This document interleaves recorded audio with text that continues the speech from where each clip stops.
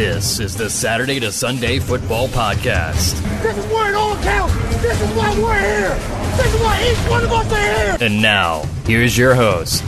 Welcome back to another edition of the Saturday to Sunday Football Podcast. I am Paul Perticchese and excited to be joined this evening by Mr. Matt Caraccio and Jeff Abercrombie. Matt, how you doing this evening? Oh, wonderful, Paul. Here we go. Let's get into it. We're getting closer. You can hear it in the distance. Draft time is on the horizon, even though we are almost about halfway through the actual season. You can still feel those burning desire to know where people are going, who's the top recruits, what are we doing, where's it going? Yeah, we're recording this on Tuesday night. The first playoff rankings just came out. Obviously, a lot of attention that Cincinnati kind of get left out of the shuffle, but that's another topic for another day. Jeff, how are you doing this evening? I'm doing great. I mean, we talked a little bit about this episode. I'm excited that today we get to do something a little bit different, but kind of the same, So I'm here with my notes. I'm prepped. I'm really excited on where this episode is going to go. Yeah. So what we decided to do, we're going to get right into the NFL draft report for this week. But rather than bounce around the country and talk about a lot of different guys, we focused in on three guys. And I think you can make the case these are three guys that have arguably seen their stock increase the most since September, since August. These are three players that were not in the original 2022 scouting notebook, one of our premium notebooks, which has about 80 guys in it already. And these three players were not in it when I watched film and wrote up these scouting reports in the summer. These are going to be the first three players added, new players added to that as well. And I think they're the three guys that have seen, like I said, their stock elevate the most. We have a quarterback, a running back, and a wide receiver. So we decided today, rather than talk about a lot of guys, we're going to do a little bit of a deep dive in these three prospects before we kind of then rapid fire through the other segments of the show like usual. We're going to be talking about Kenny Pickett, quarterback out of Pitt. We're going to be talking about Kenneth Walker, running back out of Michigan State. And we're going to be talking about wide receiver Jameson Williams out of Alabama. So why don't we start the quarterback? Kenny Pickett obviously has really performed well this year. He will be 24, before if he ever steps foot on an NFL field. So obviously that's something, a little concerning for some people, but I think less of an issue with the quarterback position. Redshirt senior, 6'2", 220. This year, I mean, the stats are a little bit gaudy. 2,755 passing yards, 26 touchdowns, 3 interceptions. I had a chance to watch the games versus Clemson, Miami, and Georgia Tech. My thoughts, and then I'll bounce it over to you guys. You can chime in how you start things differently, other things you saw, expand on things that I saw. But I thought good size and frame, obviously. I saw average to above average athleticism and mobility to move around in the pocket. I don't think he's going to be a weapon in terms of running, but I do see enough athleticism to move around in the pocket. I would say if we want to comp his athleticism, a little bit less than a Zach Wilson, but he has the ability to move around the pocket similar to what Zach Wilson did. I don't think he's ever going to be much of a runner, not going to be a lot of RPO concepts, but I thought his athleticism was enough to move around the pocket by time. I thought he had good arm talent in terms of, arm strength and arm velocity. He can make every NFL throw. He can push the ball down the field, outside the numbers, in the tight windows. I thought his accuracy was probably average to above average, even though the stats look a little bit more gaudy. I had some concerns about inconsistent ball placement at some times. The games that I saw, he was very impressive. So I wanted to look at some other things too. So I didn't watch full games, but I wanted to watch some other things where I thought he was a little bit inconsistent with ball placement, but definitely an area of improvement from past years. So his footwork was only about average. Mechanics, delivery. He's got to be a little bit careful in terms of against pressure. I think sometimes those mechanics and footwork break down a little bit. But he can throw from different arm angles. He can throw off platform. He can throw on the move. Keeps his eyes downfield. Good competitive toughness. Stands tall in the pocket. Willing to take a hit. Probably about average to above average going through progressions and mental processing. That he played well in big spots late in games. Talked a little bit about the inconsistencies and stuff under pressure. He's got to speed up his progressions a little bit. I don't think he's going to, like I said, impact the game with his rushing ability. His age is a little bit of a concern. I didn't see a lot of anticipatory or touch burrows, which was one of the things that I really stood out. And he's not that dual threat, which I think is kind of in vogue, minus, Mac Jones right now, performing really well. That's kind of been the flavor of the last couple of years in terms of the NFL eyes. I kind of put him as my QB3 right now, to be honest with you. He leapfrogged like the Sam Howells and the Spencer Rattlers of the world. I didn't put him ahead of Matt Corral and Malik Willis, but he kind of jumped up there. I think he's more of a day two type guy and has the capability to be like an average starting quarterback. I didn't see franchise quarterback. I didn't see backup. I saw somewhere in between there. So that was kind of my take. Jeff, maybe I'll send it over to you first. Anything you saw differently? Any thoughts on Pickett? What's your take on him? Because obviously, statistically this year, he's having a phenomenal year. Yeah, well, maybe just touch real briefly on statistics so people get an overview of what his year is looking like. I mean, he's almost 70% of his passes, 2,700 yards, 9 per attempt, and 26 touchdown to 3 interception. That's pretty Heisman-like numbers almost. So, like, you could say he's making a candidacy there. My notes echo a lot of what you're saying there. And I think the interesting thing that I got to do with Pickett is I got to take a game of his 2020 film and a game of his 2021 film.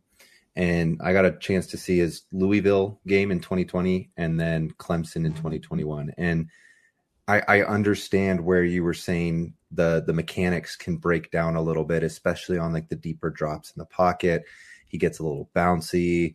His shoulders are, not in the right alignment. They're not really pointed where they need to go. They're kind of going up and down. And so when he does fire the ball, he's missing high or low. And that led to those accuracy issues that you were talking about. JT O'Sullivan does a great YouTube channel, and, he's kind of highlighted those issues on Trey Lance's tape, right? And so it doesn't mean like it's something that you can't fix. And it doesn't mean you can't be a good quarterback with that. It's just, if you're wondering why maybe some throws are getting away from him, that might be, one thing to look into is how's he doing. And that was kind of the nice thing is when I got to watch his 21 game against Clemson, a lot of that was really clean. He had a very level drops. He was really sunk in. His cleats were always in the ground. He was always ready to throw. So his footwork and mechanics had been much improved. And it was something they were talking on the broadcast that was a focus of his in the off season that he really wanted to clean up and work on. So, I'm getting one exposure from 2020 and one exposure from 2021, and I'm seeing that jump. I think, Paul, you probably got a few more games in, and I think that's one of those things that we'll have to actually paint a timeline of a picture to see if we're seeing growth and development or inconsistency, right? So when are those exposures happening? When are those games that we're watching? Are we seeing growth? Are we seeing somebody kind of bounce back and forth? That's going to be one of the big pieces I put together when I actually go through, a full scouting profile. Yeah, man, I think you make a good point there. And you're right. I didn't see a lot of that inconsistent ball placement and breakdowns of the new games, right? Because the game against Miami, he was unbelievable. The game against Clemson, he was really good. The game against who was the third team that I said? The game against Georgia Tech. Those games, like, he was phenomenal. And those were the games I had a chance to watch. And then I also took a glance at some previous year's film, but not like the entire game, right? Just a little bit of a snapshot. And I saw some things pop up there. Now, if it's completely cleaned up, then maybe those aren't as concerns. Sometimes, it's hard to clean it up that quickly, but sometimes we do see a guy clean it up and make those great strides. So I think there's a lot to like about him. And, Matt, I'll bring you in on this because I know we've been talking over the last couple of weeks, right? The door was ajar. Like, the door was wide open for somebody to emerge and somebody to kind of take the reins and rise up their draft stock with all the other guys falling. And it looks like, and it appears that the first guy that's taking advantage of that is Kenny Pickett with what he's done this year. I don't think people are going to be scared off by the age, the redshirt senior, not the quarterback position. I think that's something that's less of a concern if they think they can get a guy who could be a functional starting quarterback at the NFL level. Any thoughts here about Pickett? So, I mean, I only had a chance to kind of briefly go over Clemson and Georgia Tech to get a feel for what I thought of him.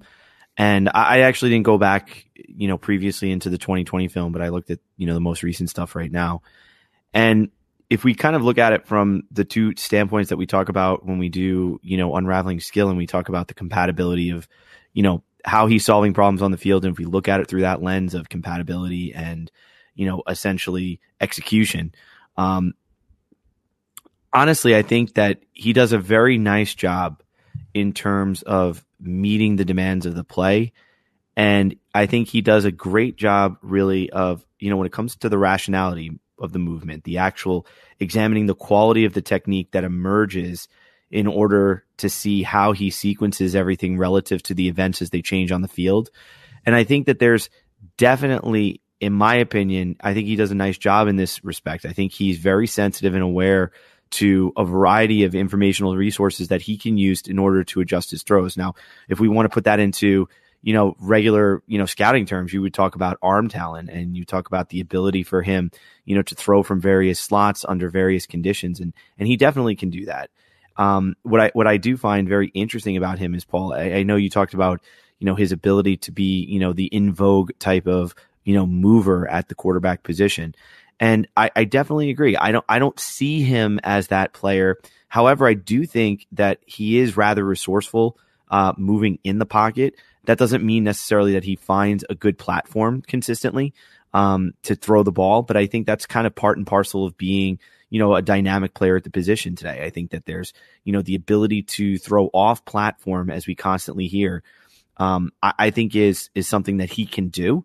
And I actually love his arm. I mean, his arm is quite strong. I don't think it's a howitzer. I don't think we're talking about Justin Herbert here. But I do think when you're talking about those types of, I want to say, when I talk to quarterbacks that I work with, and you talk about kind of like using a metaphor like baseball, we talk about like a changeup versus a fastball, or how much should I take off of it when I'm throwing over a linebacker. He has that ability to throw that fastball really quickly. Great, really nice, quick release. He's not a really long windup, and he really does, in my opinion, kind of put all those things together nicely when he's trying to solve problems in that intermediate to short areas of the field. I think you're right. I think classic areas like along the sideline, deep, rhythm throws. When he's throwing in rhythm, I think he looks fine. I think when he has to come back maybe to another read, I think he's capable of hitting the receiver. But I do think that there's a little bit to be wanting in terms of matching the trajectory of the football to the route of the receiver on those kind of secondary or tertiary kind of like routes that he's working his way through. But overall, I mean, I was impressed. I do understand the hype. I get it. I'm kind of with you on the Matt Corral discussion. He wouldn't jump Matt Corral for me. I do see the intrigue though. And I do understand the idea of he's not a starter. He's not a backup. He's somewhere in between. I can definitely see that. But as kind of Jeff pointed out, it's still kind of an incomplete profile here. It's just kind of getting a feel, dipping our toe in the water of what we think about this player. So overall, just to kind of summarize, where is he as a problem solver? I think he has the capacity to be, a quarterback at the NFL level that can solve the problems that the NFL is going to present to him. Where I do think he may struggle is kind of the things that you pointed out in terms of you have to be definitely accurate, under all circumstances and adaptable under all circumstances. And I think there are some areas where he certainly is still kind of developing. But I was impressed. I really was. That Georgia Tech game and that Clemson game, he looked really good. So that's kind of where I stood on him. I totally understand the hype. Yeah, I mean, and I think when it comes down to it, just to kind of, put a pin on him is that, like, yeah, I don't get vibes of he's top 10 caliber. Like, like last year, we thought we saw something rare and special in guys like, Trevor Lawrence and Justin Fields and even Trey Lance. And then I even, like when I watch Kenny Pickett, I don't get as excited as what I saw from Zach Wilson in terms of the natural tools, so I don't know if he's a franchise should go top 10, but I do think even if I think he has a second round grade, that probably means in this draft class, he probably gets pushed up into round 1, right? There's just not I think I like Mac Jones more, but it's hard to go back. Like, again, I haven't done a full write up on Pickett yet. I watched way more games of Mac Jones last year than I watched of Kenny Pickett right now. And it's almost impossible not to lose sight of the fact of how good Mac Jones has looked right now in the NFL. And I was not his biggest fan. And Jeff and I had lots of conversations, and I thought it was crazy he was going to go pick 3. I thought he went where he should have went, which was the middle of round 1. And I don't know if Pickett can get his way there. Maybe he can. But he's definitely now in the mix. I think he's now clearly going to be in the top 3 at the quarterback position. I'd be stunned if he's not in that. Jeff, any final thoughts on Pickett? Or if not, why don't you kind of lead us right in to the running back that is taking college football by storm, especially this past weekend. And he's been doing it throughout this year. Well, let me go one closing thought on Pickett, and then I'll take us on to the running back position. But with Pickett, I think I like how you brought up Mac Jones, because that's kind of where my head was going when, Matt was talking about how he was a problem solver on the field, the types of solutions that he can come up, his resourcefulness. I think, he is not a toolsy player, right? He's not going to have that. And I think that's what you need to get in that top 10, right? Is he needs something that stands out, but he still is a playmaker.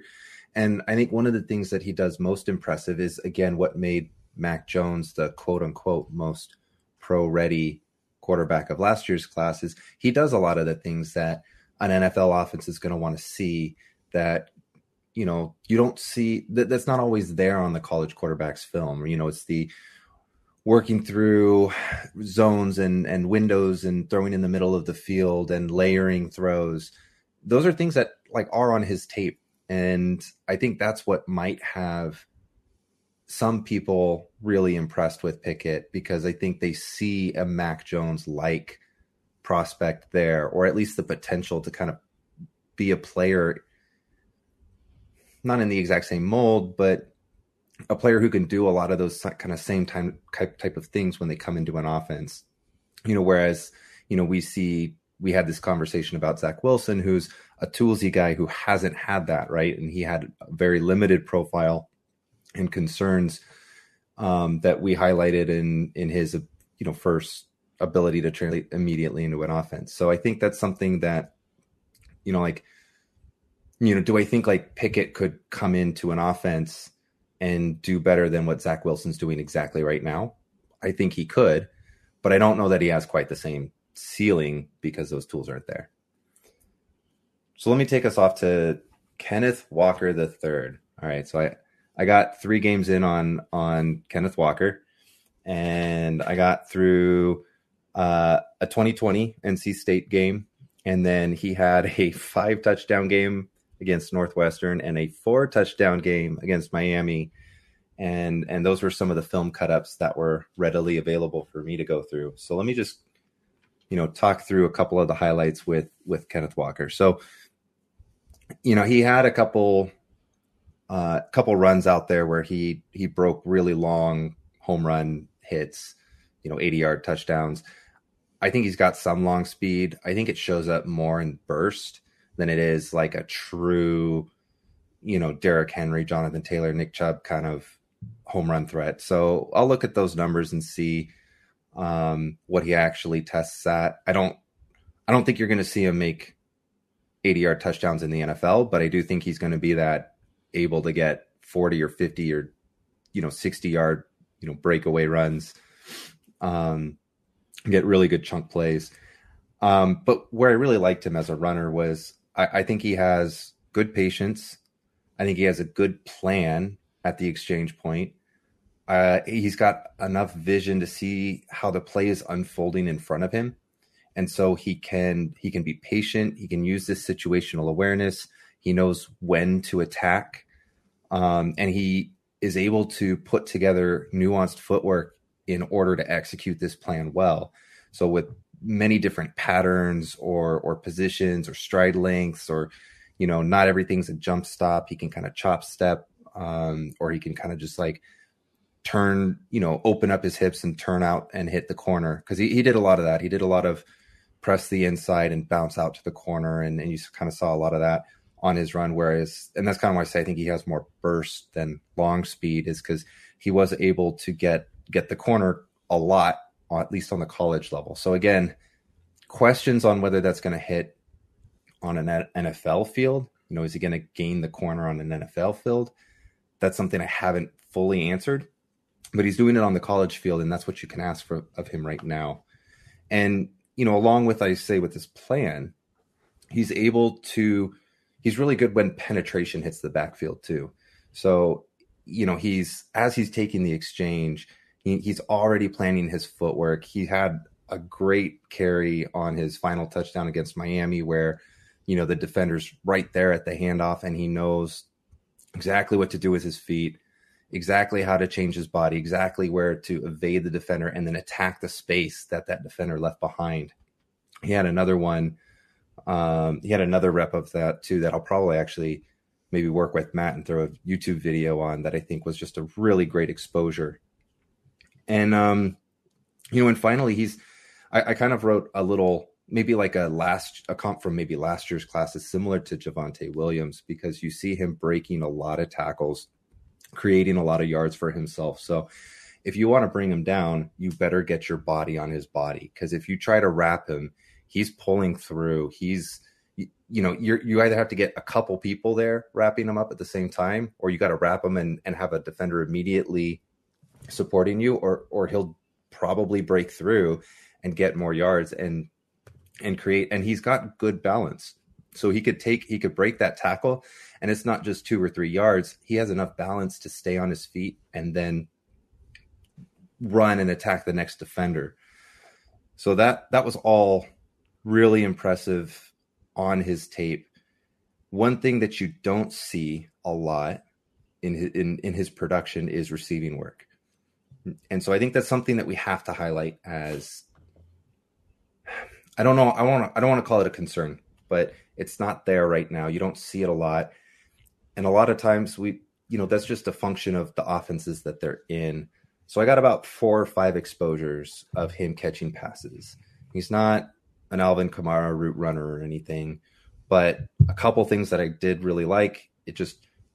I think he has really good hand placement. Like, he's able to track the ball, have his hands together and reach out and extend and meet the ball as it's coming into him. He's not kind of cradling it into his body. So I think he can do that work at the next level. I think just seeing that he has a natural ability to receive the football.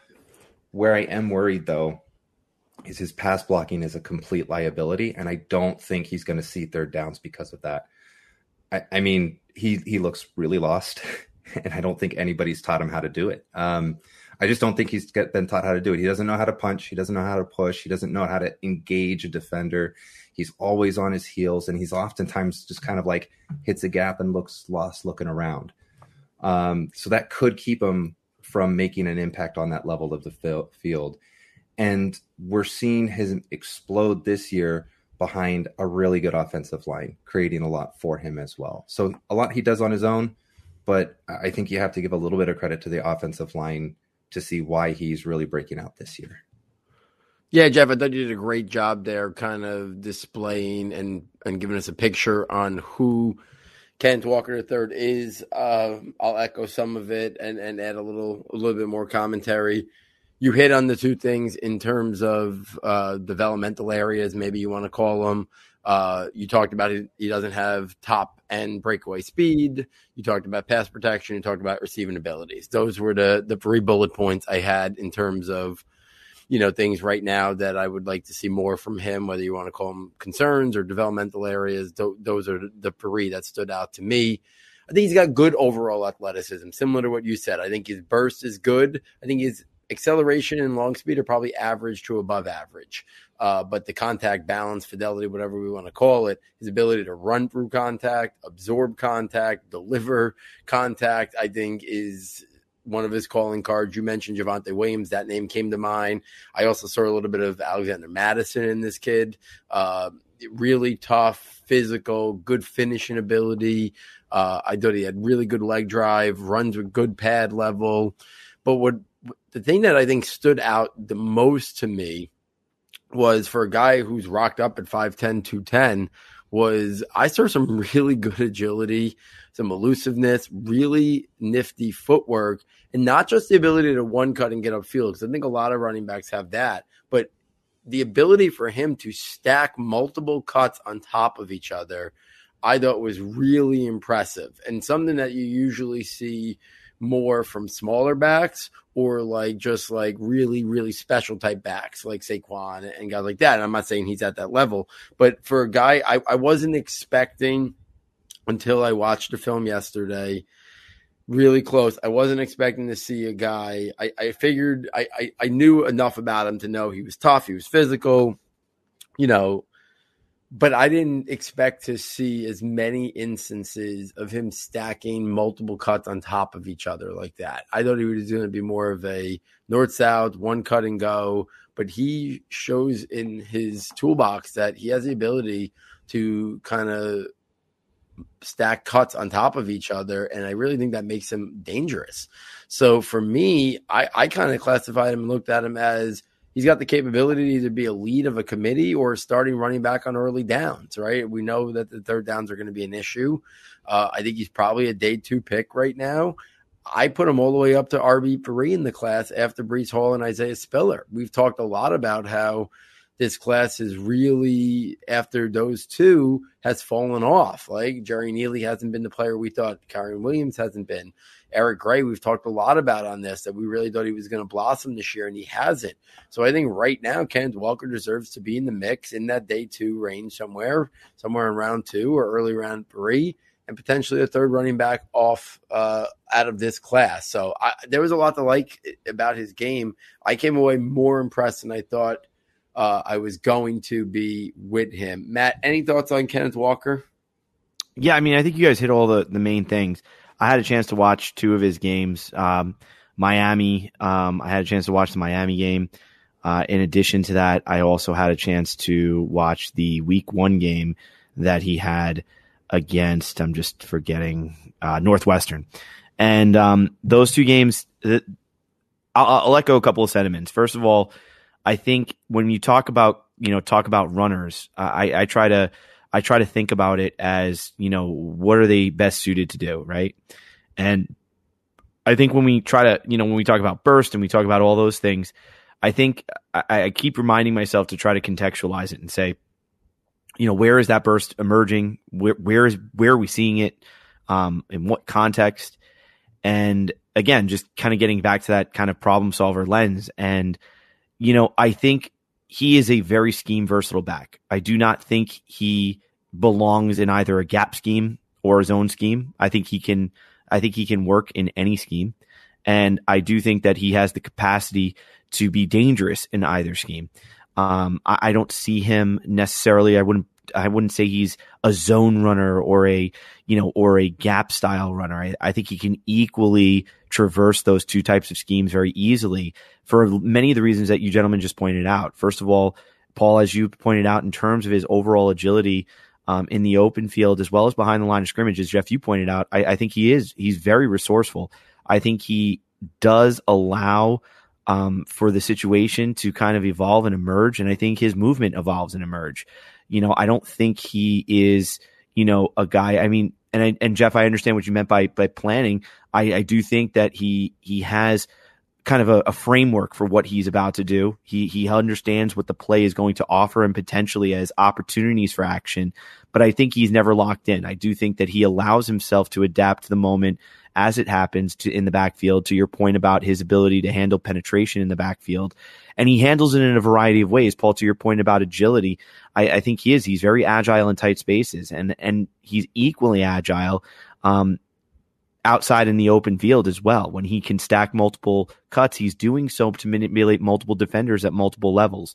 So his ability to see past the first level is quite good. I do think there's going to be even more of an opportunity to see that emerge as time goes on. I do think he is an excellent first level runner. I do think he sees the line of scrimmage very well. I do think he sees the emergence of holes. He understands the trajectory of his blockers. He does a great job of matching. To your point about patience, Jeff, I think it's that movement, understanding how your offensive linemen are moving, at what speed, at what angle, understanding their own capabilities and what that offers you as a runner goes to a different level of understanding that I think really does service you well, at the next level. I mean, I can remember during a summer seminar series having the opportunity to talk to, former NFL offensive lineman that said to me, yeah, of course we knew who was in the backfield and we knew what he'd like to do as a runner. And we were able to kind of use that, as a way to understand, I think they were talking about AP at the time. And they were like, yeah, if AP is behind you, you better get your rear end out of the way because he's going to run right up your back. And the linemen, along with the tight ends, along with the blocking, they understood who was in the backfield and how to do what they needed to do to get him the yards that he needed. And I think that, Jeff, your point about the offensive line being, very good this year at Michigan State and offering him those opportunities, I think it goes in concert with what Paul brought up in terms of his agility. I think they're just a marriage made in heaven this year. And do I think that can translate to the next level? Yeah, it absolutely can, because I think that's a two-way street. And I think that speaks to Kenneth Walker's ability to work with his O-line and understand what his O-line is going to offer him as a runner and be able to exploit that on a play-by-play basis, on a moment-by-moment basis as everything unfolds. So I agree with you, both of you. I was extremely surprised that I was going to come away saying, gee, I think I like him. I think I like him a little bit better than Isaiah Spiller, to be honest with you. I would offer that the limited catching exposures, I'm going to say this, you're 100% right, Jeff. He looks right now lost in pass pro from everything that I saw. There's absolutely zero indication that he's comfortable handling pass protection right now. Now, could that have been just limited exposures? Absolutely. So I won't say judgment for the plaintiff. I'm not going to go there. I mean, let's watch a couple more. Let's see how it evolves. But right now the exposures were concerning. But as a receiver, I really like him because I think when we look at the screen game, he was very fluid in transitioning in the screen game as well. In a screen game, I think people forget catching the football on a screen is extremely intense. Now, it's not the same as running a route like Christian McCaffrey or Alvin Kamara, but being able to execute a screen pass there's deceptive qualities to it. There's deceptive elements, change in speeds, but then there's also that complexity, that over craziness that occurs when you're trying to match your speed to your lineman's speed while still trying to turn around, catch the football, then be able to evaluate quickly what you have upfield, what opportunities you have for action, and then being able to execute and get some yards. So I think the screen game is sneaky in terms of requirements for running backs. And I think the screen game is a big part of what we see now more and more in the NFL as we begin to spread things out. It's something that's needed. So I like him. Scheme versatile back, excellent agility in the open field as well as in tight spaces. I think there's not much he really can't do. I do think pass pro is a concern. I was very impressed. I'd be hard pressed not to put him. I like the Javonte Williams feel. I definitely see that feel for sure. That burst in explosiveness, that long speed, I will never be a long speed type of guy. I like the fact that he can go from 0 to 60, like a Ferrari or a Porsche or whatever analogy you want to use. But I think what I'm most impressed with is his overall sensitivity to the types of situations and opportunities he has. I think he's a very nice, skillful player at the position. And I think he's going to immediately contribute at the next level. I agree with the lead back within a committee as an immediate starting point for him. So Kenneth Walker, get the shield ready, baby. NFL's coming. Stock rising fast on Kenneth Walker, and who knows, he can throw himself into the Heisman mix. Usually goes to a quarterback, but if there was going to be a running back this year, Walker is definitely the guy, who could who could have his name in the mix there, or at least be in New York City as a finalist there for sure. So let's take this to the final guy in our deep dive here in the NFL Draft Report, and that is wide receiver Jameson Williams out of Alabama. He is a junior. He is a transfer from Ohio State. He was a 4-star recruit coming out of high school. He's 6'2", 189. Projected 40 time is around 4.4. This is a guy who's kind of emerged. So like for the breakout age people and the market share people and the analytic community, they're not going to be big into Jameson Williams during the draft season. They're just not, right? Because he's kind of came out of nowhere and he left Ohio State, and the pushback's going to be, well, he couldn't even get, consistent playing time there, et cetera, et cetera.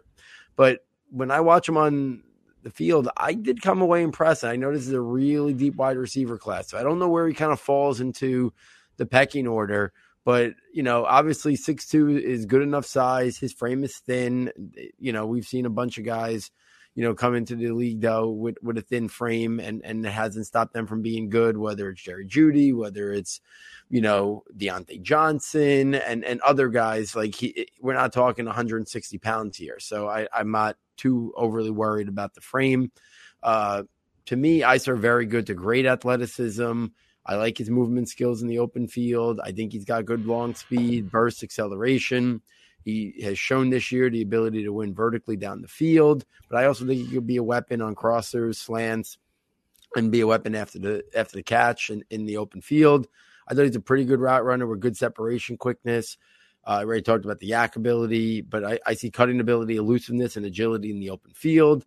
I see a receiver with good ball skills and body control, shows the ability to go up and leap for it. Obviously, he's not going to win contested catches with physicality or toughness. I see a good first step and explosion off the line of scrimmage. He's got some return ability as well. Things that are a little concerning. He's got to show the ability to handle physical press corners at the next level. The lack of physicality at the catch point. He's not going to, like I said, win many contested catches. It's only 1 year of production. He's got to expand his route tree and diversify it a little bit more. I think he's in the mix to be a top 50 pick in terms of this wide receiver class. I think he's a vertical slot player. Maybe he can play a little bit outside, but I think at the NFL level, he'll be more of that vertical slot. I have a hard time in terms of ranking because it is such a good class. So, I couldn't put him over to Ohio State guys, Garrett Wilson and Chris Olave, and then obviously Drake London, Treylon Burks, John Mechie, Jahad Dotson, Ainias Smith, who I'm a big fan of, Justin Ross, David Bell. I put him kind of at 10 right now, but I could see him going, and I could see him when I get more of a clear picture on him, maybe even moving higher than that. And I think he's probably going to go over some of these guys I've talked about because there seems to be a lot of buzz that this is a guy who could be one of the top 2 or 3 or 4 wide receivers taken in this class. And that would put him ahead of a lot of these guys. So it might sound crazy that he goes ahead of his teammate, John Mechie or Treylon Burks or those guys, but it's possible by the time draft weekend rolls around, it could be the 2 Ohio State guys, Drake London and then Jameson Williams. That wouldn't flaw me. That's not how I have it right now, but I could see the NFL eventually getting there. So, Jeff, let me shoot it over to you first. I know you said you didn't get a chance to watch as much of Jameson Williams as the other guys, but some thoughts on him. I know we were talking a little bit off air that you didn't come away thinking, wow. Yeah, I saw Miami his Miami game this year. I like how you brought up the physicality angle. I know you talked about it at the catch point, press corners, but you see the buzz. It's hard to get to ignore the buzz in the draft circles around him, as you were just saying. And I just didn't see anything jump off the page. And one of the ones that just boggled my mind is his lack of physicality at any element of the game. I mean, I'm seeing these screen passes, I'm seeing these edge runs, and I'm seeing him kind of stand around, not even engaging as a blocker. I don't know, that it's just like a little nitpicky. That's not, I mean, some coaches that drive them up the wall. Some guys just say, you're a receiver, go run some good routes and catch the ball. But even then, I just, I didn't see I didn't see a refined game.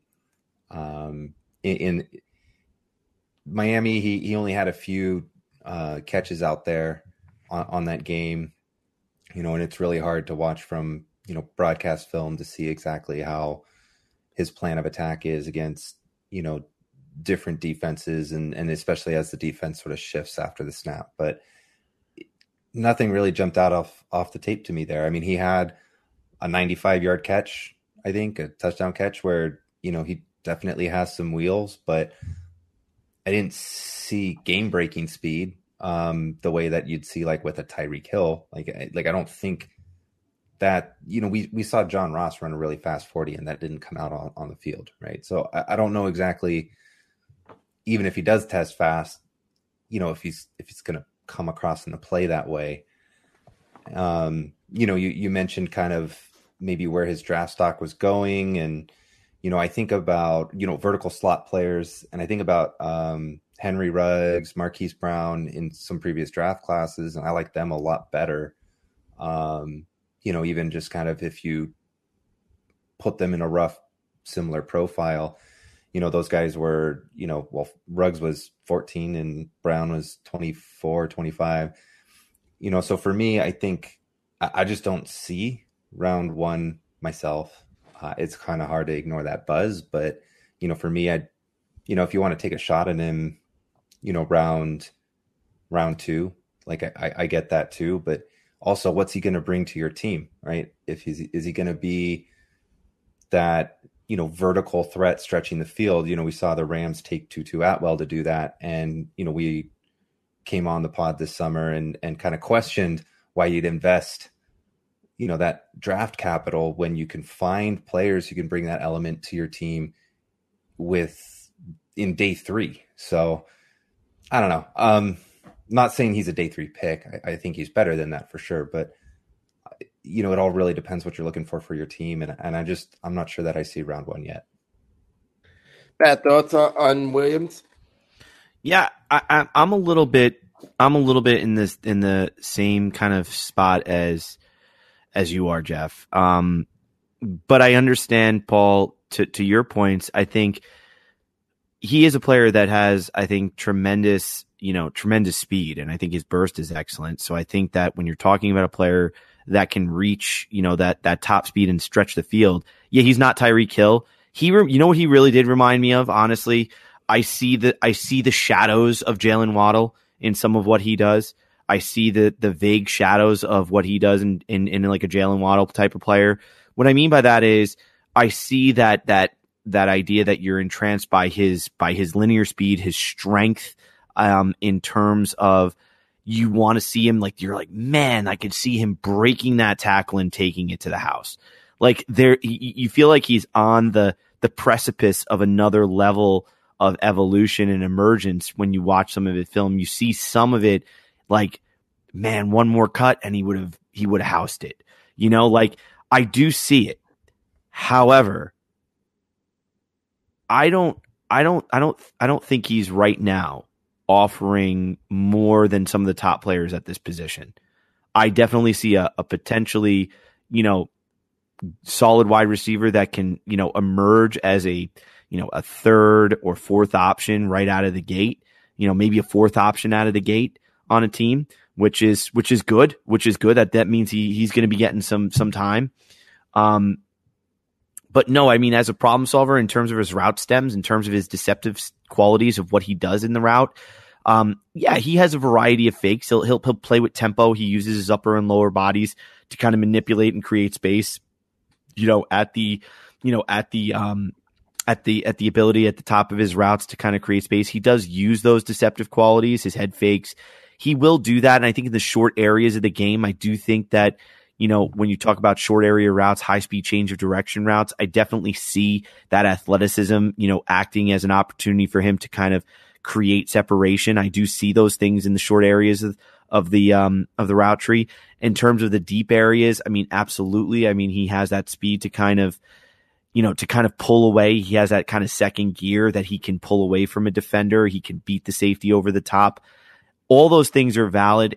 At the catch point, He has, I mean, I've seen a couple of flashes where he did it in contact, but to Jeff's point, I think a variety of like most of his routes, he's found himself wide open. And I do think that he adjusts nicely to a ball, though, whether it's, within his frame or out of his frames, he can adjust in that way. But I don't particularly see a player who's very great after the catch. I think he's solid. I think he's functional. I think he can handle it. But I keep thinking I'm still enthralled with what I saw from Kadarius Toney. Kadarius Toney will always be a player that I saw with the ball in his hands. It didn't matter what happened. He was just amazing. And I keep asking myself, is he even remotely in that discussion with Kadarius Toney? And I don't even think he's even near that. And I would say also, though, that I don't know many players that are. So, I mean, I got to be fair to that. But in terms of wide receivers, I think he's a depth player right now. I think he comes into the league. I think he's a depth player. I think he can creep his way into the top 4, and we'll see where it goes. I think we were talking about it off the air. I think there is a little bit of an Alabama kind of people being enthralled with the Alabama receivers right now. And maybe that could be why he's there. He deserves to be in a conversation as a draftable prospect in the top 3 rounds. I'm just not entirely sure I would put him in round 1. And if he trends that way and he gets that way, good for him. I just when I watch his film and watch what he's asked to do, watch where he's asked to go, I don't know if I see an outstanding, over the top, better problem solver than Garrett Wilson or Treylon Burks or Chris Olave. I'm going to be honest with you. I mean, I know George Pickens is injured and Justin Ross hasn't been Justin Ross, but I'm going to tell you right now, those dudes, injured, not really producing right now. I get it, but I feel like they've put up tape that will be better than his, even though they were young. And I know that's not going to fly in the NFL. I know everybody's going to push them down the list, and I get it. But I'm just saying, I mean, those guys' tape was, I think, just as strong, if not stronger. So I think he's going to be in the latter end of my top 10. I don't know if he'll be in my top 5. But that's only because I think, to your point earlier, Paul, it's not a weak receiver class. It's not like there's guys who can't, kind of go there. So that's kind of where I am right now. I wish I could say I can add something that you guys didn't say, but receivers, you guys know I love receivers. And I walked away from him saying solid receiver, functional NFL player, top 4 on a depth chart. Sure. Number 1 receiver. I don't know. Yeah. I mean, I think you kind of hit the head right there. This is a really strong receiver class. So I don't think you're going to see many people have them in their top 5s. I think maybe by the time draft weekend rolls around, the people who kind of morph their rankings into what they're hearing, and maybe then you might see Jameson Williams in some people's top 5s if they're kind of relying on what they're hearing out there, like the Mel Kipers of the world and stuff like that, who it's more like ears to the ground. I don't see his talent level on the level of the Ohio State guys or Drake London. I could see a team, while I like Treylon Burks better, I could see a team based on what they already have on their depth chart, maybe saying Jameson Williams brings something we don't have. Same thing, why they might choose Jameson Williams over a Justin Ross or a George Pickens or some other guys there. Like I think Ainias Smith is the best mover in this class, similar to your Kadarius Toney last year. I think he's the closest, facsimile to Kadarius Toney from this class. So I think he's a guy who's going to really rise up the boards. And I do want to say this, though, because I do think people come sometimes away, and when you say a functional player, top 4 in a depth chart, it's not a knock on these players. And I feel like people get that connotation. Elijah Moore has barely been able to crack the top 3 for the Jets, and mostly been their 4th at times this year. Yeah. And Rondale Moore, who everybody loves, is still the 4th wide receiver for the Arizona Cardinals this year. They're still making an impact. Kadarius Toney didn't crack the Giants' top 4 until didn't crack the top 3. It was 4th or 5th until injuries occurred. So just because we say, oh, he's a depth player, top 4 on the depth chart immediately, that's not a negative connotation. these guys don't come in. Josh Palmer was a 3rd-round pick, and Jeff and I love him. He's barely been heard from, and part of that's because Mike Williams has been unbelievable this year. But Amari Rodgers hasn't been heard from. Like, plenty of guys who go in the top 100 picks, top 80 picks, start out their careers very slowly. We're not all Jamar Chase, right? Van Jefferson comes to mind. Look what Van Jefferson's doing this year. Start at 4th in the depth chart, work your way through. I mean, they cut Deshaun Jackson. He's working his way in, and he's becoming a part of that offense. Like, that's the expectation for most day 2 picks, is to be, to start on little plays, fit in here or there, find a role in the offense, and build your way up from there.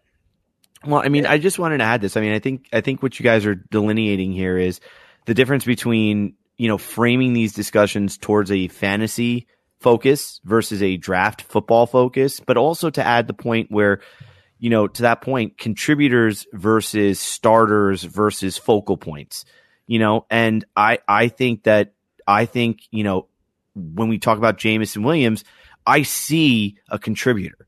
I see a contributor for sure. Do I see a focal point? Absolutely not. Do I see somebody who is a starter? Maybe down the line. But I think, to Paul's point, I think that's kind of the area we're living in, is like, is he a focal point type of player? Is he going to change the way you scheme up your game because of what he can do with the football? Like, Drake London might be a starter to focal point because of what he can do in certain areas of the field and what he can achieve. Same thing with Treylon Burks. We may not be the most amazing player in every area, but he can be that starter focal point type of player. I don't think Jameson Williams is a contributor. And to your points earlier, that doesn't mean ostracized to the depths of the depth chart where you'll never emerge. It just means that it's going to be a bit of an uphill climb. And I think that's what you're getting from these 2nd and 3rd round guys. I think you're 100% right, Jeff. I didn't think that's exactly what you were talking about, Paul. And it's not even just, and I'm going to use this as the transition point, actually. And we're gonna skip past, because we didn't have a lot in the Devy Slant report, and we went long, and we don't care. We were excited to do the deep dive there. So we're going to switch this right to the NFL rookie report, but kind of going with the topic that we're on right now. It's not even just day 2 and day 3 wide receivers. It's even day 1 wide receivers, right? Like, Henry Ruggs has never been the focal point of the Raiders offense. And now we probably will never see Henry Ruggs again right now, but that's a different topic, that we're not going to get into right now. But even if we stick with Alabama for a second, Devonta Smith is not taking the NFL by storm. Now, he's the first guy I wanted to bring up in the NFL rookie report. Do we think it's him?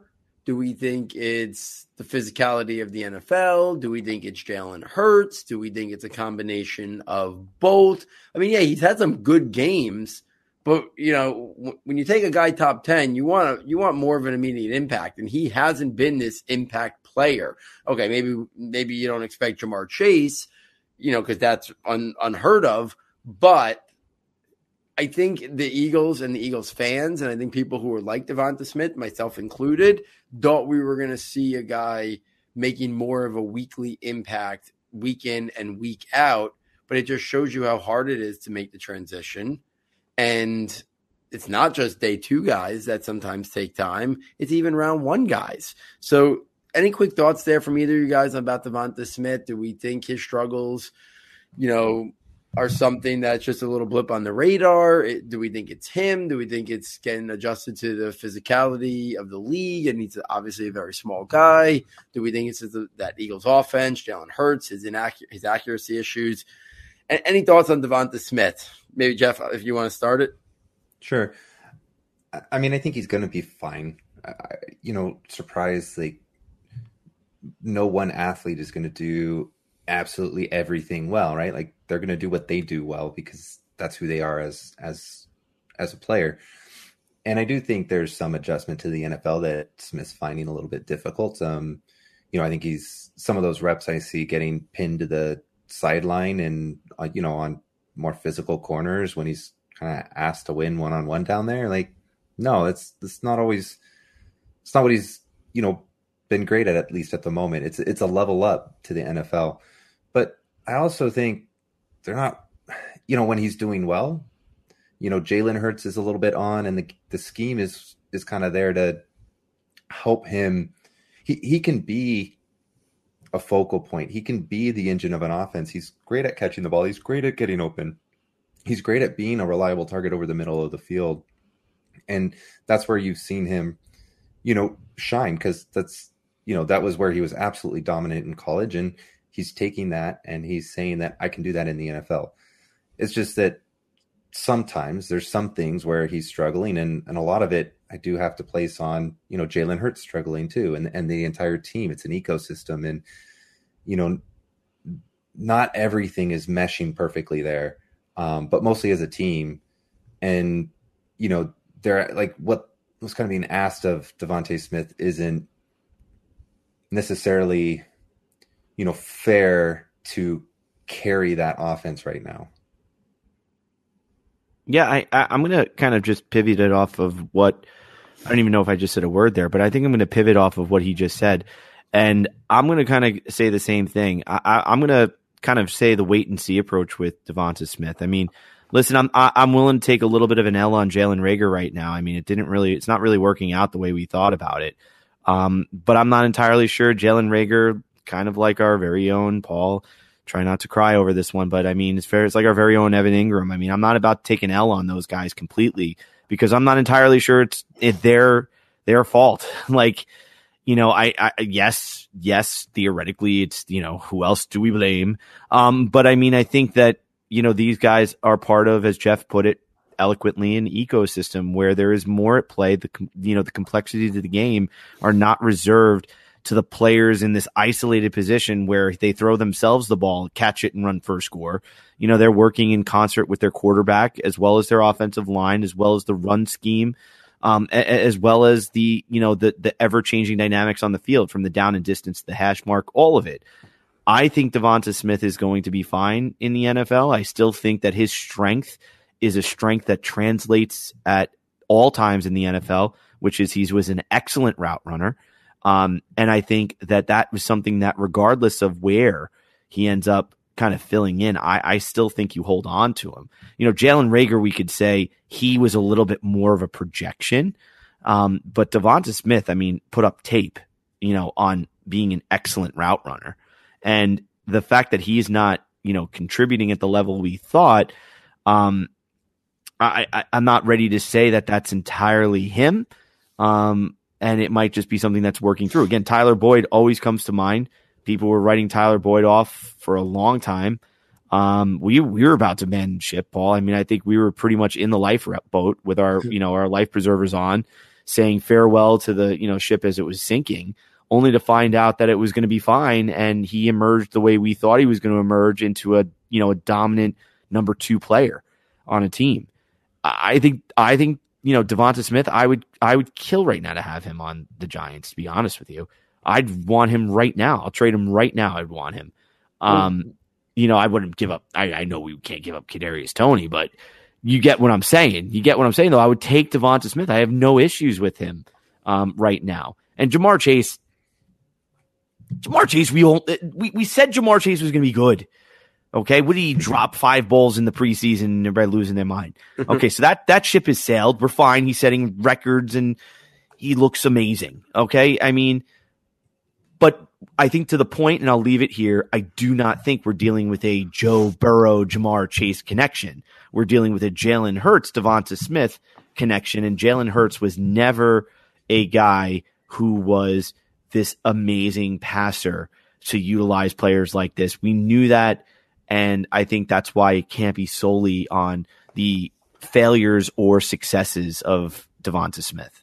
Well, just to chime in before we move on, I mean, I think I said it at the start of the year, Paul, and Ja'Marr Chase has proved me wrong. But like I said, we need to have realistic expectations for rookies and what they're going to do and how they're going to contribute. I think I mentioned last week how, I'm really impressed with what Rashad Bateman's doing. And he had 3 catches, 80 yards and 3 catches. Like, what are we asking of Devonta Smith right now? Like, he's flashing, he's showing his route running, he's showing his hands, he's showing that he could be a good option. It's just, it's not consistent yet. It's not, we're not seeing Ja'Marr Chase. We're not seeing him be a 4-year veteran, but he's not. He's a rookie. and that's, I think our expectations have to be appropriate. And I think he's succeeding as a rookie wide receiver in the NFL. I mean, he's not even just a contributor like we were talking about. He is a starter to almost a focal point. Yeah. Do you think his father's working on a video of all the times he was open? And listen, I'm right there with you guys both. I don't think I'm sorry. I don't think he's the problem. I think a lot of his struggles and inconsistencies is a part of the offensive issues that Philadelphia is having right now. And I don't think that Jalen Hurts is really the quarterback that's going to unlock Devonta Smith at the next level. He's a guy that you can throw the ball, anticipatory throws, and Devonta Smith's going to be there, right? And we saw that when he was with Tua. We saw it with Mac Jones, and that's not really Jalen Hurts. He's got to see it to throw it. Mm-hmm. And it's not that Devonta Smith can't get open. It's just different in the NFL. There's not going to be those gaping holes that Devonta Smith had at Alabama, right? Defenses and coverages are just better. So I think that's part of the issue. I think he's going to be fine, but I was just using it kind of as the jumping off point for the rookie report, just to kind of tie it into what we were talking about with evaluating Jameson Williams and other players, is that, how quickly these guys become focal points is rare. Now, I'm sure Philadelphia wanted him to be more of a focal point, and they've kind of thrust him into that role. But that's not really what you want to do to any rookie. Like, even Jamar Chase, I don't think the Bengals were like, yeah, we're going to run the offense through him. It's just kind of morphed into that because of how good he's been. And that's it. So I think he'll be fine. Couple other names. I'm going to mention them all at once and then kind of open the floor for you guys to go wherever you want, of other things that stood out from the rookies. Justin Fields, best game as a professional, 19-27, 175 yards, 1 touchdown, finally got going on the ground, 10 carries, 103 yards, showing that dual capability that we know he has in there. Maybe it has something to do with Matt Nagy was not there calling the plays, foreshadowing of what next year will be like for Justin Fields. Elijah Mitchell for the 49ers, 18 carries, 137 yards, continues to look really impressive when he's given the rock. I think the question starts to become is he a guy that we should be investing in Dynasty and could be a starter long-term there, at least for the next year or two? Stock down on Kenneth Gainwell. We thought with the Miles Sanders injury, it was going to open the door for Kenneth Gainwell, and they decided, nope, we're going to give the ball to Boston Scott. We're going to give the ball to Jordan Howard, and Kenneth Gainwell can only play in mop-up duty in the second half. So that was a turn of events that did not see coming. Stock up on Michael Carter. Look at that. He's pretty good receiving back. They finally get him the ball in passing situations. And what does he do? 9 catches for 95 yards. If that's a Zach Wilson thing, then they got to change the game plan when Zach Wilson gets back.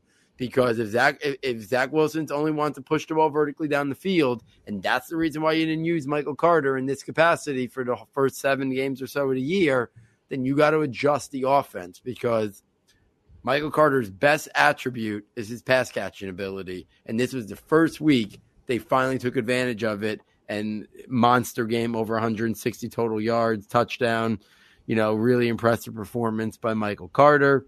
And then Pat Freiermuth, 4 catches, 44 yards, and a touchdown. His arrow is pointing straight up. I think he could be a guy that next year, when we're looking even in redraft leagues or buying in dynasty leagues, who can be the guy that emerges into another tight end 1, maybe not top half tight end 1, but second half tight end 1. I think Freiermuth has a chance to be in that mix. If guys like Logan Thomas and Tyler Higbee were in that mix this year, I think Freiermuth has an opportunity. We'll see how the quarterback situation plays out in Pittsburgh and who it is next year. But Freiermuth is a guy on the rise. So, Jeff, let me bring it over to you. The floor is yours. Justin Fields, Elijah Mitchell, anything else that I mentioned, or if there's any other rookies you want to bring up. All right. I'll leave some airtime for Matt to just gush over Justin Fields. But to quickly remark, it is kind of amazing what you do when you can actually game plan around the strengths of your quarterback, right? I mean, getting Fields on the move, and then you see what happens. That his rushing touchdown was on a 4th and 1 where the play was blown up, and he makes something happen, and all of a sudden he's 60 yards down the field in the end zone. So I'm glad we're seeing the flashes, because kind of like Zach Wilson, I think people were getting nervous, and when you see the flashes, then there's something there to tangibly play back in your memory, to believe in that development can get there and what they could look like for a player. For Freiermuth, I think, we're talking about somebody who could be like Hunter Henry. I think that was always kind of something that was, within his range of development, but it's come way quicker than you'd expect a tight end to get there. And, I think a really reliable big target. So that's sort of like you said, that back end tight end one and really reliable target, really reliable starter there in Pittsburgh. For these running backs, we've talked a lot about the top guys. We talked lately about Khalil Herbert, but Mitchell and Carter, I think, are two names we've touched briefly on a lot on Mitchell. And, I want to just say, we've talked about it at the beginning of the season. He was hurt a little bit. Now he's back and he's playing again. And there has been tangible, demonstrative improvement in earning those tough yards. And so you might see the highlight of his touchdown run. That's kind of what it was like in a nutshell. That encapsulates, how he was, improving on those areas of his game. But there were several strong exposures. If you see him, he's there because I think he's got the burst, he's got the speed, he can take advantage of the lanes that the San Francisco run game creates, to a much, more impactful degree, much more home run kind of hitting, field flipping degree. And that's why he's in there. But when you can start getting tough yards, I don't know that you really see a path for Trey Sermon to play into that backfield. So that's, I think, something, just credit to Mitchell, and it's nothing against Sermon as a runner, but you're not going to have a role if he can do that too. And then last touch on Carter. I mean, he's always been good in the open field. I've never been sold as like an inside runner or sort of a lead runner, but it's amazing what you do when you get a guy who's a good open field player in the open field. This target share, you alluded to it, Paul, it's all been Mike White throwing him the football down in the flats, and it's not been Zach Wilson. And I had questions about, Zach Wilson being able to feed Elijah Moore. We see Elijah Moore got his 6 receptions on 6 targets with Mike White. Zach Wilson has a lot of growth to do on the NFL level, and you can kind of see how these weapons that they've put around him, with Elijah Moore and with Carter, are not being leaned on in the way that they could be to really, for Wilson to help himself. So I think there's going to be, obviously Wilson is their future. They spent the 2nd pick on him. And I think that's been the storyline I mentioned at the beginning of the season that we really have to see is how is he going to evolve his game from this sort of rollout, sideline layered thrower to, a quarterback that can read the field, throw over the middle of the field, progress through those reads, deliver the ball, to his playmakers with anticipation and space. And so far it hasn't come. We see Mike White step in and do exactly what we are hoping Wilson can do. That all the traits and tools for a massive ceiling won't mean anything if you can't get the basics down. And that's concerning to me. Yeah, for sure. Matt, let's bring you in. Any thoughts on any of the rookies? Justin Fields, obviously, best game as a pro. We've been waiting for him to kind of be unleashed as a dual threat player. We finally saw it this weekend. Any thoughts on Fields or any of the other rookies? Dear Justin Fields, I've been thinking often about your rise to fame. And it all happened in the second quarter on your basically rollout pass off play action to Jesse James in the end zone. Oh, Justin, it took so long. I'm finally excited to see you free from the shackles of turmoil that held you back in Chicago. Forever yours. Anyway, we say it in jest because I think, Jeff was 100% right. I think we diminished the fact that not allowing him to run was like trying to, was cutting off his arm, essentially, his ability to connect to the game. And the ebbs and throws and ups and downs of a football game are not solely reduced to the execution of a passing play for a quarterback. The fact that he's had his legs since he's been playing the game was a major way for him to connect to the moment and for him to be able to anticipate what he needed to be able to do in order to be successful in a given situation. By not allowing him to do those things, you're basically asking him to play, left-handed or right-handed, whatever metaphor you want to use, one-handed. That's a big part of how he sees the field. And being on the move and being free to move and having, and this is what we said from Josh Allen. I think back to Josh Allen, like when he was in Wyoming, and when he went to the Bills, he was starting to connect better when they were allowing him to move early on in his career, whether it was rollouts, play actions, on the move, in shotgun, allowing him to do those things instead of just making him a statue in the pocket allowed him to kind of self-organize the information that would be helpful for him to be able to throw the football and be consistent. I mean, I was completely having a great time there joking about my ode to Justin Fields, but you saw it in the second quarter on that pass to Jesse James. The man was locked in. He was locked in. That little bootleg that he had off play action, he feathered that ball into the lower the lower section or quadrant of the end zone, only where Jesse James could make that play. And that was just everything I wanted to see in terms of a player being in the zone, meaning everything was slowing down for him. And then we talk about the epic second half scramble where he basically just made every one of those athletic freaks on the 49er defensive line look slow. He showed why he is, and I still believe this, along with Trevor Lawrence, they are potential, dynamic unicorn type players at the position. And I think we just got to continue, to Jeff's point, and I think, Paul, to your point, we have to continue to be patient. Let these guys work through it. Obviously, some things had to be moved. Matt Nagy did not mesh well with Justin. It didn't work together. That doesn't mean Matt Nagy is a fool. I know a lot of people in Chicago have different opinions, but it's not because Matt Nagy is terrible. It's more like, they didn't work together. It didn't make sense. That wasn't going to be correct for them. But man, Chicago, you still got it right. I'm telling you, with Justin Fields, let's hold on to him. Really, honestly. This guy he's going to be everything that you want. And he still throws the ball. He's got a gun of an arm. And when you watch him flick it, you see everything you wanted to see from Ohio State now in the NFL. So, Paul, I know we're running long, but I mean, I'll just leave it there. I think everything that Jeff said about the other players, I'm in lockstep with. I think this was a player, though, that, oh, Justin. I'll leave it there.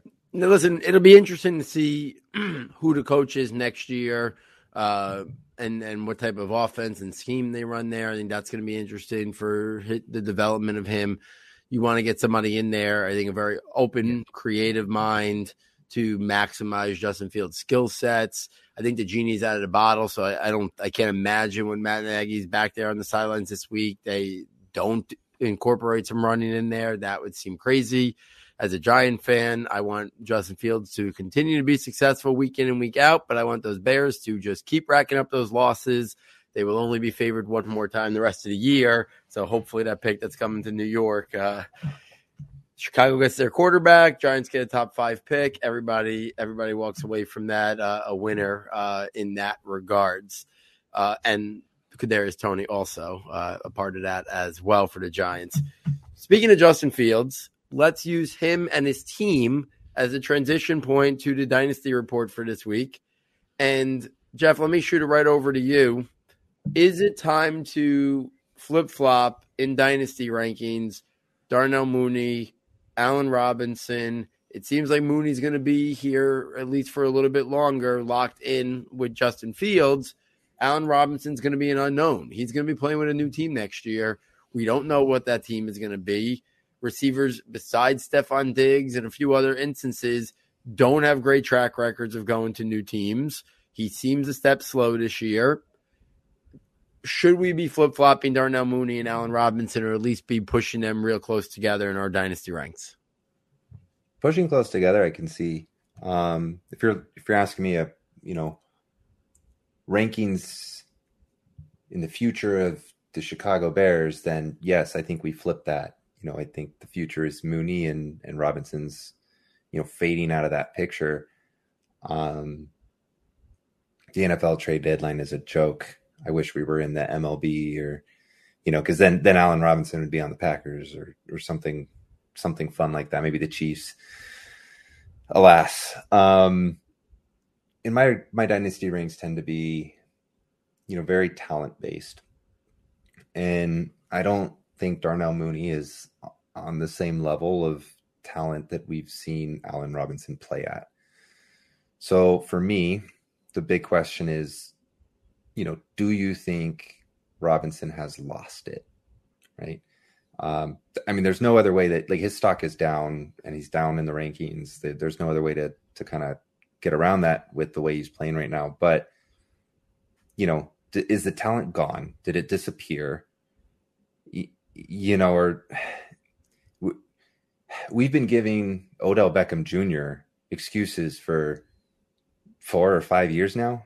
And we really want to believe in that talent, right? Are we dealing with a situation like that? And I think for Robinson, I don't think it's something where he's like relied on elite athleticism, where he's had an injury and all of a sudden he lost a step and he just can't do what he used to do. He definitely doesn't look like the same Allen Robinson on the field this year. I'm just kind of going through that. It's very situational based. I don't, kind of like how we noticed Calvin Ridley didn't look the same. And, he's come out and, he's dealing with some stuff, and it's hard to have your heart in it all the time. And that's going to show. I'm going to say I'm not flipping them. I'm not putting Mooney over Allen Robinson, because I still think we're going to go into next year and we're going to look at Allen Robinson as the better, fantasy football pick, even with the age and everything. And because, we're halfway through the rest of this, halfway through a year, we only have half a year of 2021 remaining. 2022 and beyond will kind of factor in more weighted into those grades. Then, yeah, I'm still going to have Robinson above it. But, as far as the Chicago Bears are concerned, I think they've already made that switch. Yeah, I think Allen Robinson hasn't wanted to be there in a while, right? He wanted to get out last year, and this could just be kind of finally, the crescendo of they don't want him there. He doesn't want to be there. Maybe he's not giving max effort, whatever the case may be.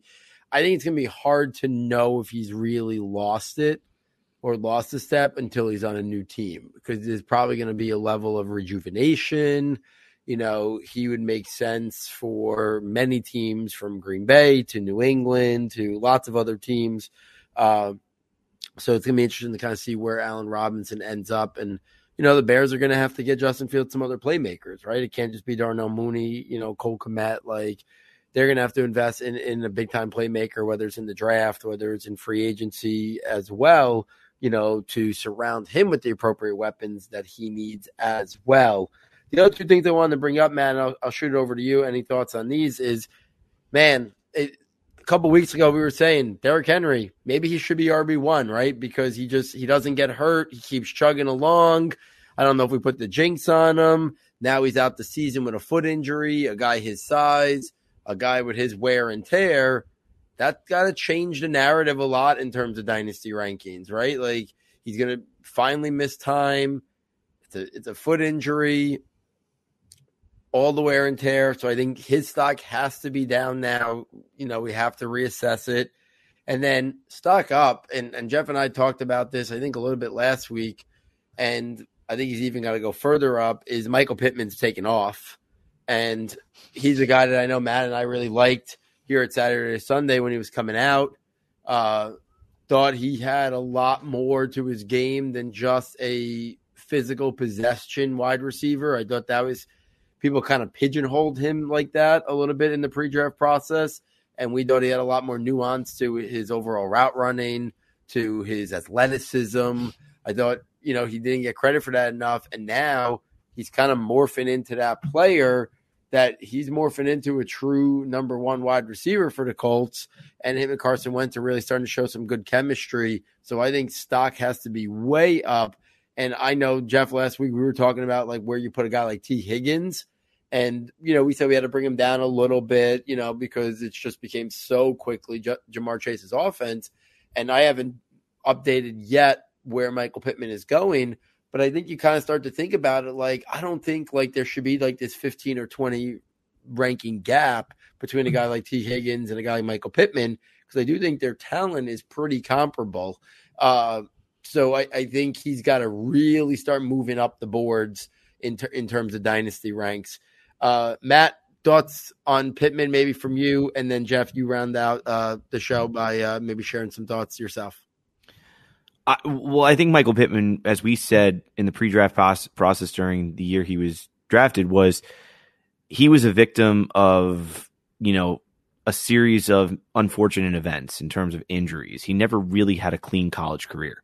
He never had a long stretch where he was able to capitalize on, as we were talking about, that focal point starter or depth player. He was always considered to be a player that would be a focal point, but because of the injuries, he could only be a contributor most of the time. And that was the reason why, until his senior year, where he started to put together, his final year in college, where he started to put together some actual momentum in terms of his stats, and people started to take notice. But the tools have always been there, and I'm excited to see him being able to take that next leap. He was a player that, Paul and I, Paul, I know you mentioned it, we really loved. So not a victory lap yet. Obviously, there's a lot more growth in time, but I mean, he's certainly a player that I'm definitely happy for, and I see a lot in there.